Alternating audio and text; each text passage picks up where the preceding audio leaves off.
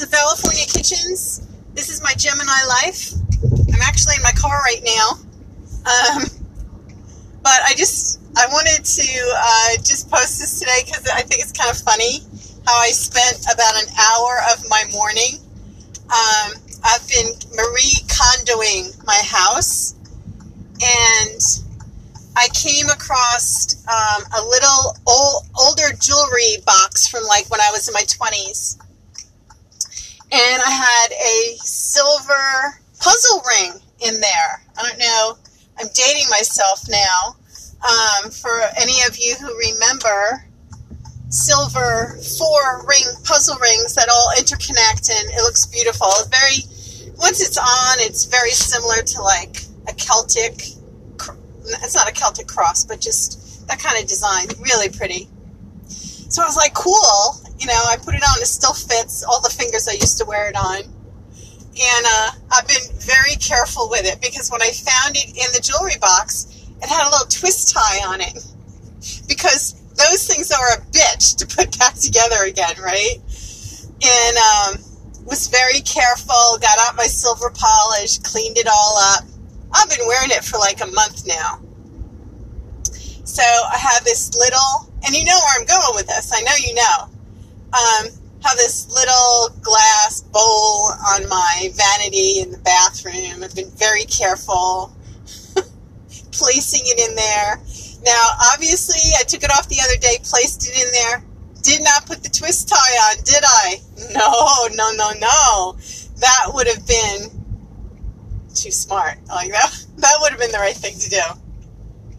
So I threw my other jewelry in there, So I go in this morning and I pull out a pair of,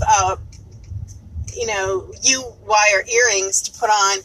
Damned if it didn't catch the puzzle ring. I was so pissed off.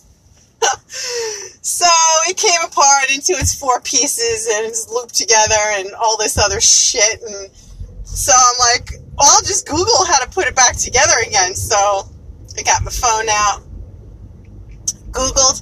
There's like 7 tutorials on how to put this ring back together. I shit you not. I spent an hour.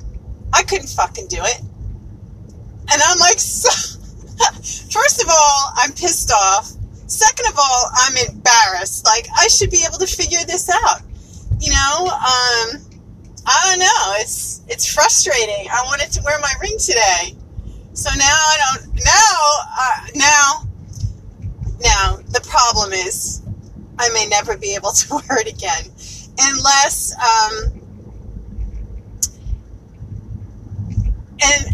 I have the foresight to bring it with me someplace where other people will be who I think have a little bit more 3-dimensional thinking that can figure the fucking thing out, even with the tutorial on Google.